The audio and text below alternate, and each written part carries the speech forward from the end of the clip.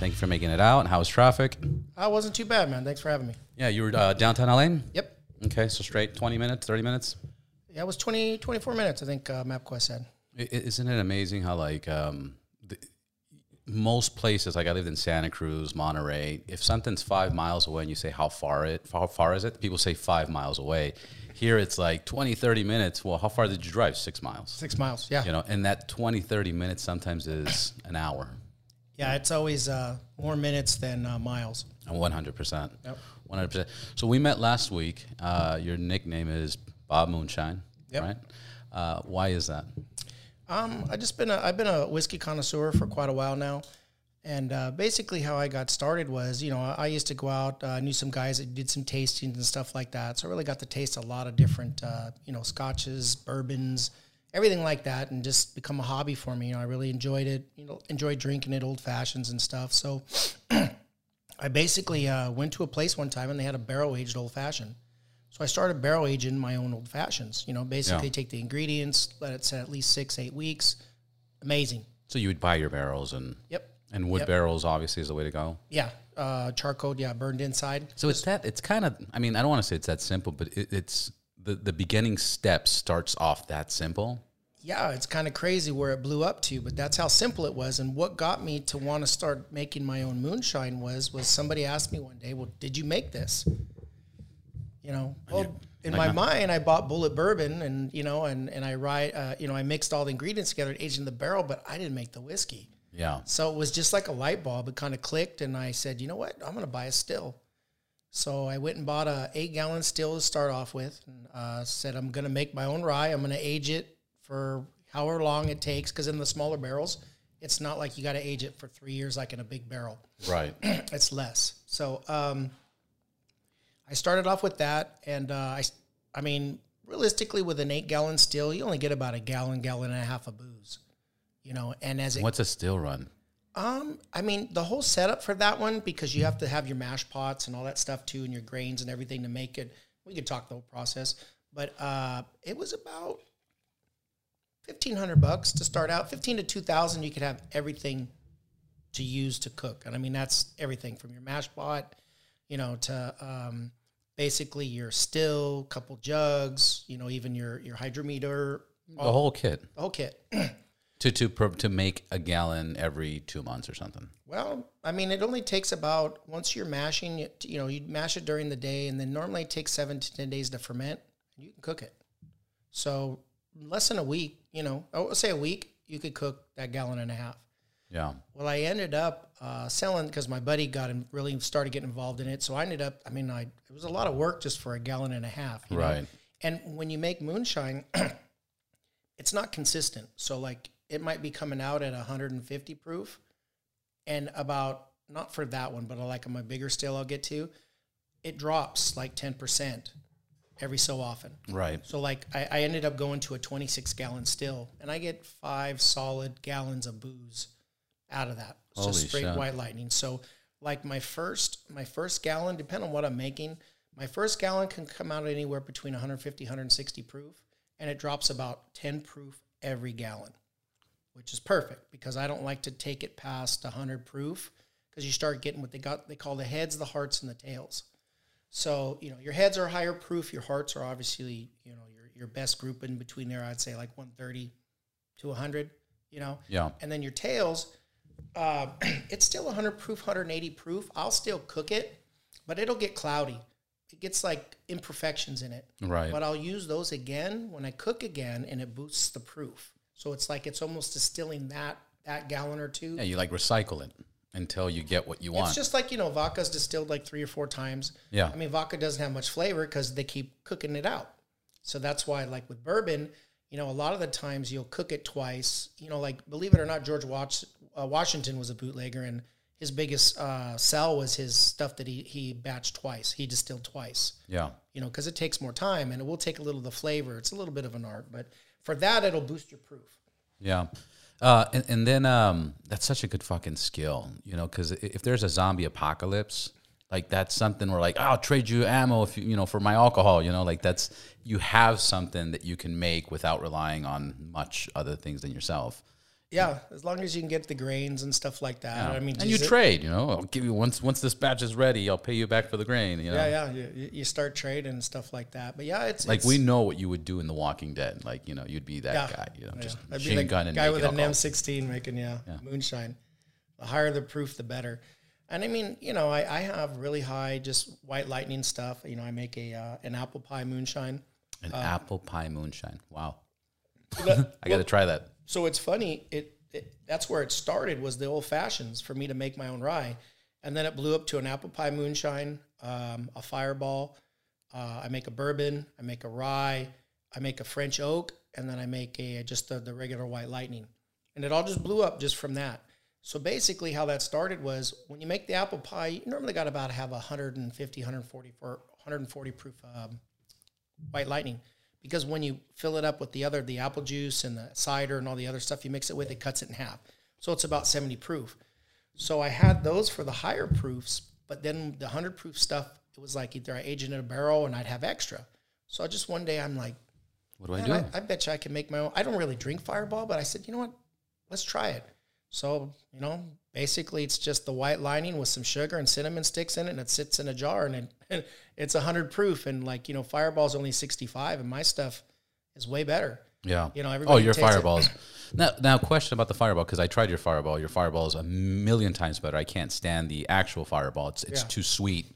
Yours is more of an alcohol. It's more gourmet. Yeah. Is that? I for a moment I thought Fireball was the name of that brand. Is it a brand, or is Fireball is a brand? Okay, and that's why it just tastes like a Fireball. Yeah. No, because I started thinking Jack Daniels has a blend too. Yeah, they could call it Fire Jack or something like that. They call it. So yeah. Everybody says, "What are you gonna name it?" And I think you guys were laughing. They were calling it Cinnamon Toast or something. So everybody was like, "This is Cinnamon Toast." Yeah. So you kind of made me break my rule. I have a 2-wheel 2-drink rule. Gotcha. Not that night. Not that night. Yeah. Not that night, but I ate like 3 burgers after the whole thing. So yeah, that was pretty. I like doing tastings like that. I enjoy it. I got the spouts for the jars and stuff, and I tell everybody a little bit about it. This was aged, and then you taste. I enjoy that too. So yeah, of course, it's a great experience. So what's the goal with this? You just want to do it for yourself? You want to promote it? You want to get a contract and start doing this at a big commercial level? What would be the goal? I've had a couple people come to me and say, let me be a private investor, and stuff like that. And I'm like, I'm about 2.5 years away from retirement to where I could really have time to do something like that. Yeah. So I am looking into it. I looked at licensing. It's, believe it or not, it's only like $600 for their permit and $300 a year for the license, as long as you don't make over 100,000 gallons, which is a lot of booze. Yeah. So I mean, realistically, I could legally do it. I don't know. You can legally do it and provide for your family and live comfortably at that scale. It's all about, like you said, with a $600 license. Wow, that's nothing. Yeah, with selling, how much can you make? Obviously, you have to get bigger stills. You have to get bigger quantities of stuff. Yeah. You have to ramp it up, and obviously, you got to have somebody selling it, getting it out to bars, getting it out to, restaurants, grocery stores, all that kind of stuff like that. Unless if you open up your own bar and you just serve your own. Yeah. I had an opportunity to buy a bar, and I live in Monrovia, and there was a place up on Myrtle, and the guy was converted to a whiskey bar. But, that's the other thing is, you open up a bar or a restaurant, it's life-changing because you're dedicated to it, Your days or nights. Well, there's no weekends, vacations, holidays, that's how you make your money. That's where the most is. And you got to be there to watch it. And there's dramas and fights and all that other shit. That's one of the biggest turnover for employees, as a restaurant. And then, where do you lose your money? You ever watch Bar Rescue? It's your pores, it's just, I just didn't know if I wanted to get into something like that. But I mean, I enjoy doing this. I'm going to drink it regardless, And I enjoy people coming to my house. I mean, I got more booze than anybody on the planet. Cool. It's very awesome. I have a few friends that I've been going to their houses, and they've been doing these experiences. And I'm like, this is so fucking cool. Like one of my buddies, I went to his house, and he has a huge tequila, collection. So he brought all the tequila bottles out, like 30, 40 bottles. And it was just little pours. It was like, try this one. This one came from this. And he's a nerd about the tequila and this grower and that grower. And if you mention anything commercial, he laughs, So he goes very private. And then this past weekend, I went to my buddy's house, George, and what his thing was, I thought it was cool. He bought the hot sauces. You know, the 10 hot sauces. They do that celebrity hot sauce thing where you try each one. Yeah. And he did a bunch of wings, and he got a Ziploc bag, and there was 5 of us, and he put 5 wings with the hot sauce, mixed it in. Each person got their own, and we were going up levels, and it was funny because people couldn't last, and then one was burning his tongue, and you know these experiences are awesome. So the fact that you make your own moonshine and share this experience at your home, that by itself is fucking. I got a pool in the backyard, so summertime it's always like people come over from my house. It's like, you know. Do you kick them out if they don't drink or something? No, but I mean, they drink, you know. I'm the host of the most because, you know, I just have so much booze and I'll be like, taste this. And they're like, slow down. I got to make it the rest of the day. Like for me, though, I'm used to it. You know, most of my bourbons I'm drinking are 100 to 130 proof. So like a sip. But a funny story real quick. A younger kid came over from somebody we knew, and you know, me, I just hand out whole bottles of apple pie. Here, you're here for the day. You know, here's your jar. Yeah. And I looked over. He had just got there. About 40 minutes later, 3/4 of his jar was gone. Oh my god. And I was like, okay, you know. So he made it through the day, but I guess that night the next morning he calls and says, I can't find my glasses. Did I leave my glasses over there? And we're like, I looked everywhere. I couldn't find his glasses. He ended up finding them in the blueberries in his fridge. Oh my that god! morning. So he was. Well, you know, I woke up the next day. I mean, I didn't drink a whole lot either, right? You know, I sampled pretty much all the flavors, but I drank mine. Most people were kind of like sipping, and then they would pour it into the glass. I felt great the next day. So I've also had people come too because my stuff is very. How could I say it? I use a stainless steel still, not a copper, because I think it's cleaner. It's better. My quality of my booze is very good. So I've had people say, I drink your stuff, and man, I'm not hungover the next day. And don't get me wrong. You drink enough of anything, you'll get a hangover. Yeah. But even with me, even my regular bourbons, I drink, you know, high quality bourbons, you know, even though we're a high proof. And I don't have the hangovers like I would, I think, like just with an 80 proof Jack or something. Yeah. It's just a better age quality booze, better. Well, it's better quality, number one. That's why it tastes better. But then they're not filling it up with sugar, and sugar's like the number one thing that I notice. Like I can't, obviously in my early 20s, you know, an AMF or a Long Island, that's like all I wanted to drink. Yeah. But now I can't touch that. I'll drink a bottle, no problem. I'll drink all day, but it has to be pure alcohol, maybe rocks. You know, I don't even like putting soda in my drinks anymore. No, I had a friend of mine. He gave me a great analogy. I was putting, you know, Coke with a cognac, and he's like, "Don't do that." And I go, "What's the difference, man? You drink the cognac, and then you drink a Coke after." He's all, "Robert, you wouldn't dip a hamburger in a soda, would you?" And I go, "No." And he goes, "You bite it, enjoy it, and then you drink your soda." I was like, "Oh, okay, that makes sense."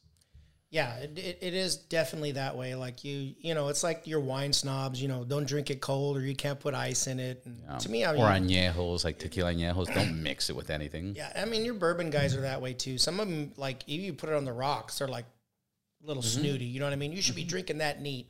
So, I mean, I'll try it neat, but just like anybody else, I drink my drink how I want to drink it. And I never tell anybody, you know, how they should drink it. You want ice in it? You want to do whatever? I mean, like you said, with Coke, I'd be like, I'm not giving you the good stuff. I got some other stuff I'll give you. But we're not doing it with that. But, you know. Yeah, it's like Patron. Patron's terrible. It's fucking nasty. And this is why you chill it. This is why you add salt. This is why you have a lime. Yeah. And this is why you do a countdown with your friends and like, all right, we're going to do this shit in 3, 2, 1. And you bite and you still make all those faces, even though it's, you know what, I iced and chilled and blah, blah, blah, blah, blah, because it's just terrible. But when you get into, you know, higher and better alcohols, like I love Clase Azul tequila. You can't mix that with anything. If you mix it with anything, you're just messing it up, you know? Yeah.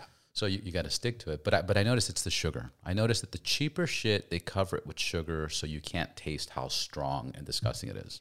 Yeah, and I mean, your bourbons, I mean, the only time that, I mean, obviously you're getting the alcohol from the sugar, but any booze is that way, you know, because you're adding sugar to the mash.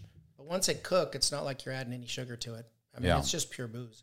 And a lot of people have a misconception, like I hear a lot of people say, well, I don't drink dark booze. I do realize it's all white. The only thing that changes the color is the barrel. It's just getting the colors and the flavor from the barrel is the only thing that changes it. You know, I was in Vegas at Zuma, and Zuma has it's like a Japanese American fusion kind of place, and they have this one drink called Burning History, and it's a Japanese whiskey. But the reason I'm bringing it up is because they bring a piece of the barrel of Macallan. I believe it's Macallan 18, and they grab the barrel and they burn it with a torch. And after it burns, they blow it off and they grab the smoke and they fill the cup with just the smoke of it. And then they mix their drink in there. Fucking amazing. Wow. But the smells and, it enhances the taste of the whole. Yeah, because 99% of all Japanese whiskey is Scotch. They just can't call it Scotch. Yeah. We were talking about that. Why isn't bourbon a cognac? Why can't Scotch be called a Scotch? Why can't a sparkling wine be a champagne? Same thing. But, champagne is from France. A lot of people don't know that. Yeah, the only way you can call it. Same with Scotch. Has to be made in Scotland. Irish whiskey, from Ireland. Bourbon is from America. So when it just says whiskey, it could be identical to a bourbon or even a Scotch or whatever, but they can only call it whiskey. Basically, your general content of a straight bourbon needs to be 61% corn or more, and a charred oak barrel aged for at least 3 years. That's your pretty generic thing on that. And believe it or not, all your Scotches, most of your Scotches are aged in ex-bourbon barrels. So, Jack Daniels is the biggest export of barrels to Scotland for that. Now, Irish whiskey has a little bit different rule. There's no specific barrel or age to that. So they can use any type of barrel. Or it's a charred oak white oak barrel for bourbon and so forth and stuff like that. I mean, I'm sure there's a couple other rules, but that's just your basics. So that's what they call it. So for example, your rye has got to be 61% rye or more. It's not a bourbon. It's a rye. Technically, I mean, sometimes you'll see it called a rye bourbon or something like that. I mean, it's pretty close. But your Jack Daniels, that's why they call it Tennessee whiskey. They charcoal filter it. So as soon as you do that, you can't call it a bourbon anymore. Just like Gentleman's Jack's been distilled 2 or 3 times. Not distilled, I mean charcoal filtered. Right. And it smooths it out a little bit, just like your vodkas. It smooths it out and stuff like that. So as soon as you do that, supposedly you can't call it a bourbon. Yeah. And then you got your cask strengths, that all come out. It comes out whatever the proof is in the barrel, whatever you age it. And most of your stuff comes out high like that, and then they'll water it down to a specific, so it's 90 across the board. So it's not just the region where it comes from. It's the way there is a difference in mix. Yes. Okay. There's a criteria to the mix. There's a criteria, because I always thought sparkling wine is champagne, but it doesn't come from Champagne, France. Therefore, you can't call it champagne. Same thing, cognac, France, or whatever the case is. Tequila, Mexico. Yeah. Yeah. But that's not the case. Well, that's mostly the case, but there is a minimum criteria. Yeah, to be a bourbon or a rye or stuff like that. Or a tequila or whatever the case is. Or you just call it whiskey. Yeah. And I mean, it's technically all whiskey, but, So quick question. You're out of the country, you're traveling, and you go to a bar. What do you order? Because nothing is going to be as good as your... Yeah, so I've become, especially old fashions, right off the bat, I'll get to the other, but old fashions, I'll even ask how you make it before I even order one. Yeah. And believe it or not, a lot of times, if they don't have big ice cubes, I won't even order it because I already know it's not something they specialize in. And, you get picky about it. And when you make your own, I'm sure a chef, when he goes and eats somewhere, he'll ask some questions or I'm going to mind trying different stuff. Yeah. Can I look in your kitchen real quick? But I like to try stuff I haven't seen or tried before. I just got back from Tennessee, Nashville, and I actually looked for a lot of stuff that I can't get here because there's, local people, and I'd ask the bartenders, what's something, and I'd look, I haven't seen that. Can I try that? Yeah. And so I like trying different stuff. I don't always go for what I do. I like stuff that's cast in different barrels. So it means it's aged like your regular bourbon, and they might cast it for 6 months in a rum cast barrel, cherry barrel, wine barrel, anything like that. I love the flavors. Whistle Pig 12 is one of my favorite. Which one? Whistle Pig 12. Whistle Pig 12. It's cast in 3 different barrels. So I love stuff that's cast like that in different barrels, so. Yeah, it changes it all up. Yeah, I like to try different stuff and things Have you tried, do I remember? Buglati? I think it's Buglati. Haven't heard of that one. Yeah, they were an old brand. It's oily. I can't. I got to find it and post it. It's a bourbon or a whiskey? It's a whiskey. It's a whiskey, but this company, I think it's a Scotch. I'm sorry, it's a Scotch. Scotch. It's a Scotch, Buglati. and they had a place, a facility, but it wasn't being used for like something many years, and they just had alcohol just sitting there. And then this company, I believe, if I remember correctly, it's called Buklati. Gotcha. Buklati, and they have one that if you just touch the liquid, it's oily, like it's super. Wow. But it's delicious, and it's fair price. It's like $600 a bottle. I mean, I know people are like, oh my God, that's crazy. But compared to like a Louis XIII or, compared to most expensive bottles, something that age and something like that is amazing. Yeah. And the thing about it, people don't realize how much Prohibition affected the whole world. Yeah. You know what I mean? Because, your stuff's aged a certain amount of time. So when like Prohibition stopped, we weren't having those bourbon barrels over here. So Scotland wasn't getting the barrels from us, you know, for the ex-bourbons and stuff. So that's why you don't see stuff aged 200 years. You know what I mean? You're seeing stuff that's aged 92 years right now, and they want like $100,000 for it. Yeah. It's crazy. I just seen an ad, and I forgot what it was. I think it was a Scotch, and it was like it was a cognac. I'm sorry. And it was $100,000 for the bottle. Yeah, I was in Cuba a few years ago. They had a 490-year-old rum that they had found, because, Cuba celebrated, Havana celebrated 500 years. And they found that, I believe it was like a pirate ship thing, whatever. But the thing was like one shot was like $1,500 or something. I was like, fuck, man, for 1 ounce, like, oh, and I get it. But like, it was called Santiago 500, Santiago 500, something like that. See, that was the thing. Rums were big back then because everybody on a ship, water was bad. They would drink rum, everything like that. And that's what basically started America making bourbon was part of the revolution that English, they were blockading us. Yeah. So we couldn't get the molasses and stuff that we used to make the rum. So the Americans, George Washington, our forefathers, looking around, we have all these grains, wheat, rye, all this stuff, and that's where it all started. Were the Native Americans, the Indians, did they have alcohol? I know they were big on marijuana and medicine and all that stuff, but did they have any any alcohol substance? I'm not saying that they didn't, because I think Buffalo Trace is like the oldest American. That's a distillery. Yeah, there's like 3 major distilleries that. But they've been around like before America or something like that, right? That's what they promote. I don't know for sure. I've been around before America. I mean, all our forefathers came over, and I mean, I'm sure they were bootlegging over there. But like I said, where bourbon came from was they started using all the grains that were here because they were blockade because everybody drank rum back then. Yeah. So that's where it started changing. That's where your bourbon started coming from and stuff like that, and they started just evolving from there. So it was pretty good history on seeing stuff like that. But the Indians, I'm sure they had something that they drank, but I've never really heard of anything, to be honest with you. I know they had teas. Obviously anything they can they had stuff, but their peyote and all. I'm sure they put it into liquid form. They didn't just smoke it; they probably drank it at times too. Yeah, maybe like the whole ayahuasca stuff too, but that was more South America. But I'm sure they had their own version here. Yeah, and like a lot of the meads and stuff like that didn't follow everybody over across, from the European nations. You didn't have a lot of that stuff. When you go back and look at the generations on how alcohols were made and the areas, what they drank and stuff like that, made with honey and just everything else. You normally seen what was abundance. And like, I just get to back that again. It's just, we had all this grain. Yeah. And they didn't, not until we got blockade did they started making it with that. It was all, had to be rum. So what I'm just thinking about, because you mentioned the rum thing, and I remember rum, even, I mean, you're talking years ago, but I'm talking about just in the last 20 years, rum used to be a big deal. Strawberry daiquiris, mojitos, rum and coke, Cuba Libres. It was a big deal. Now it doesn't seem, I don't hear anybody talk about rum. What would be, in your lifetime, your opinion, how would you describe alcohol? Like when you grew up, what was the thing? And then when you were in your 20s, what was the thing? Like, how would you phase that out? Just in your personal opinion. I mean, you could go back. I mean, even it was, at first, obviously, it was beer.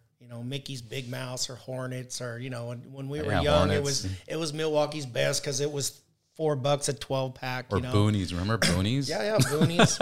Even Zimas. Remember Zimas? Damn it. Oh, I do remember them. I mean, that's type bad memories. Yeah, just how stuff, went around. Or even Boone's Farm. Boone's Farm. It's just like, oh, God. Yeah, let's go through the phases and then. Yeah, and then you finally get to, you're right. It was a lot of stuff like daiquiris, stuff like that. It was almost like, like when you were going to Mexico or Hawaii or something, all your fruity drinks like that. And like Pina coladas, your rums and stuff. And then I think what started coming in after that, and I don't know about in between, but it was, your microbreweries started coming in. But that's more recent, no? Yeah, I mean, well, they started coming in, but they became more popular. Correct. And they were just blowing up. Everything was microbreweries. And then stuff started switching over. Now, I don't know if you noticed, people started distilling their own stuff and making their own spirits. That's the next boom. It's coming right now. So you're gonna go to bars that are actually making their own vodka, tequila, and rum, and you can taste it there and everything. I've been seeing a lot more starting to pop up, and the spirits is just blowing up like that. That's the next wave. You're just starting to see it now, but that's going to be like the microbreweries next. It's because it's also happening up in the wineries too right now, because a lot of the wineries are becoming distilleries too, because a part of their product is already one step closer to fermenting, and they have to throw that stuff away with the grapes. Like I went up to Paso Robles. I've been up there a couple times, and they actually make vodka. They make their vodka out of grapes, and they distill it. How's that? Oh, it was amazing. They make gin. And just people that are listening, vodka is usually what, potato based, right? Well, it can be potato, corn, a lot of different bases. You know what I mean? But normally, because you distill it so many times, it takes the flavor out. That's why vodka just adheres to whatever you normally drink. Yeah. There's not very many people drink it on the rocks. Some do, and it's specific. There's not really a taste to it. They might put a squeeze of a lime in it, and they like it. Right. But they make a gin out of the grapes because, once they smash all the grapes up, that's one process already ready to ferment. They even took a vodka and aged it in a bourbon barrel, and I'm telling you, it tastes like a bourbon. Wow. It was unreal. So they're starting to use this stuff instead of throwing it away. It's already there. Yeah, of course. They're losing money instead. They're turning it into money. Yeah, so you're starting to see that at your wineries. People that are big wine tasting now, that they go and they actually have distilleries in the wineries now. And you could actually taste wine, or you can taste spirits. Wow. That's starting to blow up now, too. So that's what's blowing up. Moonshine, like, what would be the definition of moonshine? Is it, because I know Americans call it moonshine, but the reason I ask is because I have a lot of Russian friends and Armenian friends, and they make their own vodka, and it's 100 proof. And it's delicious. It's fucking delicious. It's like apricot vodka, and it's very flavorful. It's delicious. It's strong. You take 2-3 shots, you're warm, you're buzzed, you're happy. But is that a moonshine, or like is moonshine a certain alcohol, or it's just people that make their own? Well, I mean, realistically, the moonshine I make is technically whiskey. Yeah. You could I guess you just so call that's my question. So you're making whiskey, but it's the same though. I mean, like a lot of the times if you watch, moonshiners, they'll make probably a lot of it's almost all corn based. Right. And I make a corn base. That's what I make my apple pie out of. I mean, they call it moonshine, but it's whiskey. Yeah. And I mean, you could call the same thing even if Buffalo Trace made a big old batch. It's going to come out looking like that. You could call it, technically, moonshine. I guess that. I think they just call it moonshine because they were out in the woods, and sometimes it'd be night, and I don't know the whole story to that, but I mean, it's whiskey. That sounds like the what is it? The Blue Moon.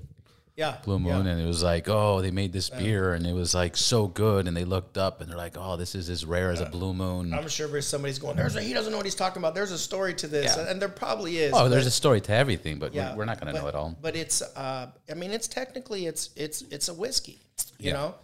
And I could distill that enough times, and it would probably almost be like a vodka. You know what I mean?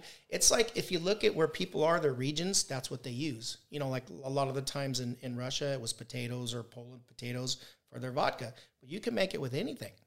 Vodka's pretty simple. There's not a whole lot to it. Now, like your gins are a little different.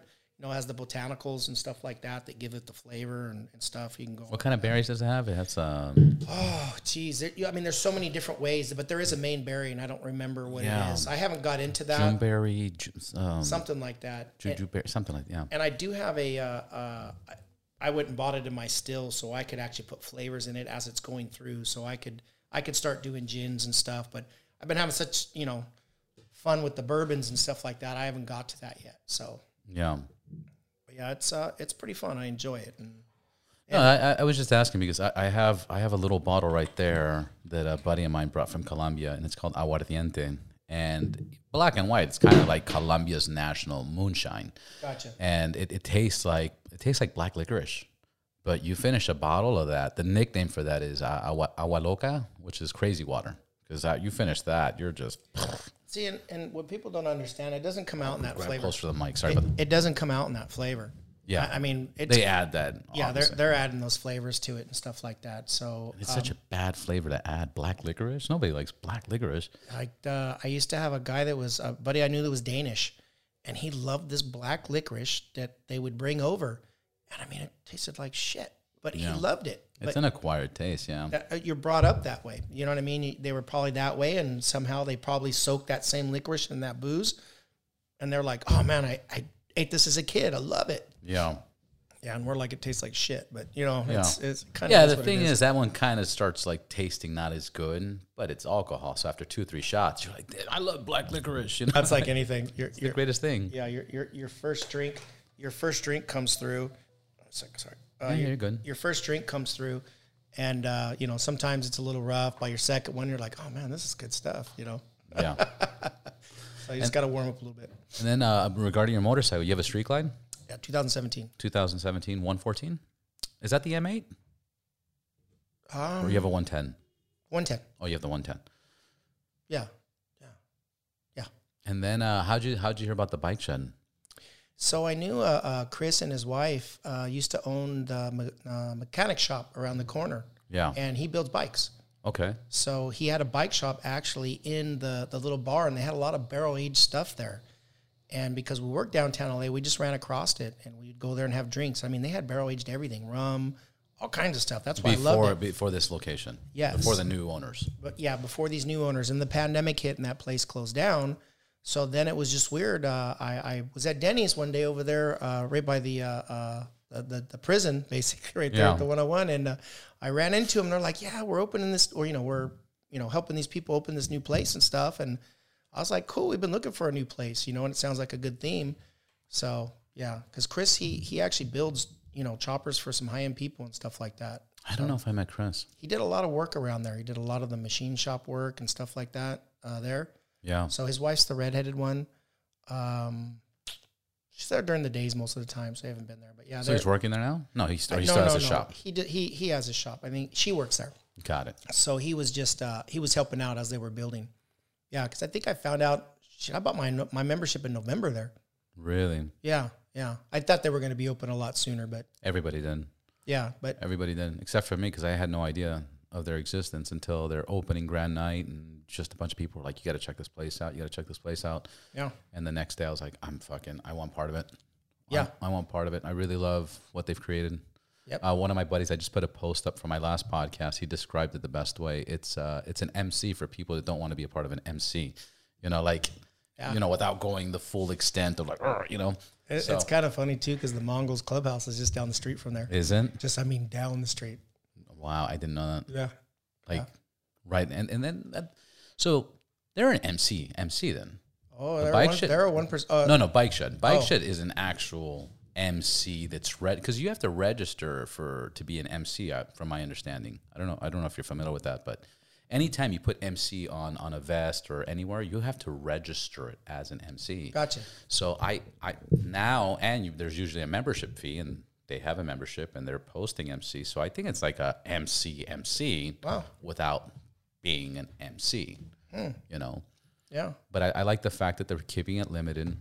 I think, what is it, 1,000? Yeah. 1,000, and they're going to have 100 lifetime members, which that's pretty cool too. Yep. Especially for the new people, because I guess the pricing, jumped a little bit. So it almost makes more sense, that part, but. Gotcha. And I think that's some whiskey cabinets there. They haven't figured out the pricing on that yet, so. I think it's funny because they sent it on the post recently saying they were still trying to calculate that, but I did receive something that they came down to a conclusion. Yeah. I want to throw numbers out there. I've heard a little bit about it, but don't know for sure. Yeah. And I was thinking, oh man, I'll get a locker and I'll put like a really nice expensive bottle. But then a good buddy of mine told me, that's a terrible idea. And I go, why? He goes, because if you get buzzed or drunk and one of your buddies is like, let's open the locker, I'll be like, yeah, let's open the locker. And I go, this is a pretty bad idea. Yeah, because realistically, the reason you would get a locker is if they don't have a booze that you like to drink on that or a special occasion. Yeah, so you would put your moonshine in there and. Yeah, and they're going to build a deck off the back there so you can smoke cigars, later on. So you could probably put some cigars in there, stuff like that. But yeah, it's a good theme. It's a good setup. So, I mean, they seem to be getting pretty busy. Yeah, I smoke every now and then cigarettes, and I said, you know what, my birthday's coming up next month. I go, once my birthday comes, I think I'm just going to move just to cigars. My nationality is Cuban, so it makes sense. I should just be doing cigars. That's it. So I probably got into cigars probably about 2.5 years ago. Never really smoked. I never smoked cigarettes or anything. Yeah. And it was funny because, I'll drink my whiskey. It's the Irishman in me, and I'll drink it and I'll be fine. I smoked half that cigar and had one whiskey, and I stood up and I was like, what was that? I feel dizzy, yeah. So it does give you a little effect too with the cigars too, but ain't nothing like a nice cigar with a whiskey. You ever dip it? I don't. Yeah, I've watched people dip them. Yeah, it makes the smoke smoother. Smoke smoother? Yeah, the smoke that comes through it's so much smoother. It makes it very nice. Yeah, I'll try that. But I do enjoy a good cigar with a good whiskey and just chill and relax and stuff like that. So yeah. I'm not the connoisseur on cigars as I am with my bourbons. Of course. But yeah. You're not making your own cigars? Not yet. Yeah, not yet. Next thing you know, what are you trying to grow back there? I was like, somebody asked me that, that's how it starts. I was doing a podcast and they put this idea and what? Yeah. She'll tell me, she'll see when I'm cooking out there, because as I'm cooking, I'm tasting it. And then I'm tasting all my barrels that I have aging and stuff. She says, you're all sassy when you come in, and it's just funny. It's like a chef when he's cooking, he's eating, and I'm drinking. So yeah. It's a good time. And then another question, how'd you get into motorcycles? What was your first experience? That's something that I usually like asking everybody. Oh, well, I rode dirt bikes as a kid forever, even the 3-wheel quads. Glamis, El Mirage, I rode all as a kid, even the old school. So dad got you into it, bought you a dirt bike. At dirt biking, and then when I got older, I lived in Rancho Cucamonga, and I worked in downtown LA, and traffic sucked. Yeah, so still does. I went through still does. I went through 3 bikes just going back and forth to work. Everything from a Seika 600 to a Bandit 1200 to an R6. And then I finally went to a 2014 Harley and then the 17. So I've kind of graduated. Nice. I live closer now, so I don't have to ride to work. But yeah, geez, for 20 years I rode almost every single day to work. Yeah. Yep. And then your Moonshine, can people buy it? You really don't sell Moonshine, that type of stuff. Right so on. Yeah, it's it's all good. I enjoy just, But sampling, but if somebody wanted like a sampling or something, they could just reach out to you. I love doing tastings, and tastings. I sit there, taste with them, and I like to talk about it like I am right now. This is how the sage is. We got to do this again with some samples and talk and describe it, and I'll bring somebody, and it'd be a good experience. Oh no, I'll do that again. Yeah, I brought some with me. I didn't know what it was going to be like. So, but next time, definitely, maybe I'll bring my brother too, and he can talk about the guns and all that type of stuff. But yeah, we can do some sampling. Talk about guns, and then in the middle, in between, you're like, try this one and this. We'll try this one. We'll talk about it. But and at the end of the podcast, I'll bring out all my guns, and your brother will bring out all his guns, and there'll be booze and guns and just America. Yeah. But no, we can definitely do that. It'd be awesome. So I don't have a problem doing samplings and stuff like that. I'm not licensed or anything like that, so it's not really like I'm selling it. No, privately. Oh yeah, publicly, but privately. Yeah. Like for people to understand and describe and what to look for. Oh yeah, absolutely. Yeah. Or I guess I could just say I'm a bootlegger. I could be like moonshiners. Yeah. Yeah. Sure. Or I could change the tone of your voice and then like kind of black out your face. And it's funny. People ask me that all the time. You sell it? And they're like, do you have a card? I'm like, no, I'm a bootlegger. Why would I have a card for that? Yeah. It's not legal. But so many people are doing crazy stuff like that. I was looking at Facebook and people were just like, got a pound of weed, and, it's this flavor, call me up. And I'm like, what? What are you doing? People selling fake Rolexes and fake this online, and they're doing live videos. Hi, I'm Sally, reach me. This is item 321. I'm like, whoa, this is the balls. And I'm sure they get away. Obviously, they get away with it. Oh, well, like what's going to happen? I overthink it and say I would never do that. But then, like, really, what's going to happen? Well, what's going to make the police chase a guy that's selling a pound? They want the big quantities or anything like that. Same with me. If I'm selling, thousands of gallons of booze, they want to tax it. Right. So, yeah, they're going to come after me. If I'm selling a couple jars to a couple buddies, to pay for my supplies, I really don't think they're going to come after me. You know what I mean? So it's kind of, on that aspect of it, making your own wine. I sold this guy a bottle for $20 and, I don't think the IRS or the ATF is going to be knocking on my door. At all. Yeah, that's not a big concern. Yeah. So I guess this is why people do it. Yeah, I mean, there's nothing saying that it's not illegal to buy the still. You can go online. I think it's Mile High out of Colorado is where I bought mine from. I mean, they send you the whole kit. There's nothing saying that you can't buy it in California. Sometimes there's some stuff you can buy it everywhere else but California. So not even that? No, nothing. As far as I know, there's no law against that part. It's about the quantities, I think. If it's just your own stuff you're making. I mean, because technically you can make fuel and hand sanitizer with the same thing too. Yeah, you can. So it's a little bit of a gray line, I guess. And then how would you explain? I like moonshines. I like these vodkas. I like your 100 proof. I like it. Some people can't handle it. I really like it. I mean, what's the justification for that? Am I an alcoholic or? No, it just tastes better. It feels good. Well, in my opinion, and it's smoother than the other issue that I have is that you drink 151 Bacardi 151, like that's fucking fire. Like I don't know why that tastes so fire, but you drink your stuff or the homemade stuff that I've tried is delicious. So your 100 proof, unless it. So like with mine, like I say, it comes out 100%, 100 alcohol. It's 100 proof, so it's 50%, yeah. Yeah, like, okay, your Jack Daniels is 80 proof. Most of your vodkas are 80 proof. Right. So most of my stuff is no less than 100 proof. So basically, with the way I do it, so like Jack Daniels might come out at 150, and they might age it at 150, but they water it down so it stays consistently at 80 proof all the way through. So maybe that's a difference where you can taste the flavors and the tastes and stuff like that, where mine... There's no water. It's not watered down. So even my 100 proof comes out of the still at 100 proof, because it comes out in stages. Like I was saying, it drops 10%.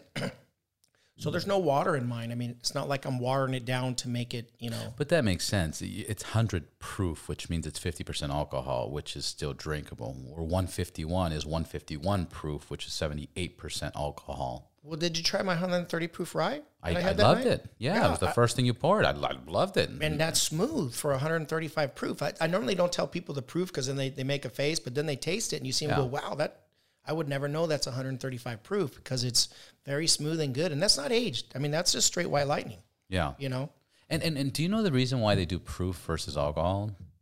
Because proof just basically is a description of how much alcohol, but what's the main, why are we using proof? I don't know, to be honest with you. Never really looked that up because both of them are on the bottle. Yeah. Most of these bottles. Yeah, you're right. It'll have both. Does it have proof? Yeah. Prove it to me. Do the tequila. That's the Rocks tequila. Let me see here. Every celebrity's got a tequila. No, I'm wrong on this one. It goes 40% alcohol. Yeah, I've always seen alcohol, but I don't think I've seen the proof. Yeah. You could be right, to be honest with you on that. But a lot of people know I double it. Yeah. Yeah, I know, or I believe they have the choice of putting proof or alcohol. They could put whatever they want. Now that's agua loco. That's that other one. Yeah, you're probably right on that, to be honest with you. I think some people do put proof or they put alcohol, but I've never seen both of them at the same time. I think you could be right on that. Yeah. No. Now I'm going to look. Now I want to find out. We need to find out what the difference is between proof and alcohol. Yeah. I mean, it's just double. We know that. Yeah. So. Yeah. Or divided in two. Yeah. Well, let's do this again. Let's do the samples. Let's get your brother in here. Your brother's into guns, right? Yep. So he's a collector. Does he train or? Yeah, he's a assistant match director at the 3-gun competition every month up there. Okay, well, so, maybe we could set up a day where we go shoot guns, and then the next day we do a podcast. And yeah, he'd that'd be awesome. They set up all the targets, where you go through the obstacles and stuff like that. Yeah, I'd love that. That's what the 3-gun is. So it's pistol, shotgun, and an AR. Yeah. You shoot different stages and get to shoot all kinds of different stuff. Yeah, I've done it, but I've done individual. Like I did a shotgun course at ITTS over here by Angeles Crest, and then another weekend I did a shotgun class. Then another weekend I did the AR. You'd love 3-gun then. Yeah. It's so you're at all of them. Yeah, not like one stage might be pistols and shotgun. One might be AR and shotgun. That's badass. One might be all pistol. There's normally like five different stages, and they're all different. Yeah. So. And I just bought a new shotgun, semi-auto. Fucking amazing. Yeah, I'll show you. I'll bring my M2 Benelli that he custom did for me. All the stippling, The Benellis are badass too. 12 round tube comes out the front. All that good stuff. He did it all for me. So. You mean 10 round, right? In California. Yeah. Oh, you're Arizona. Nice. Yeah. Yeah. Something like that. Yeah. So it's all good. But yeah, we'll do that for sure. Cool. Let's plan it. All right. All right, brother. All right, man. Thanks. And we're done. Cool. Nice and simple.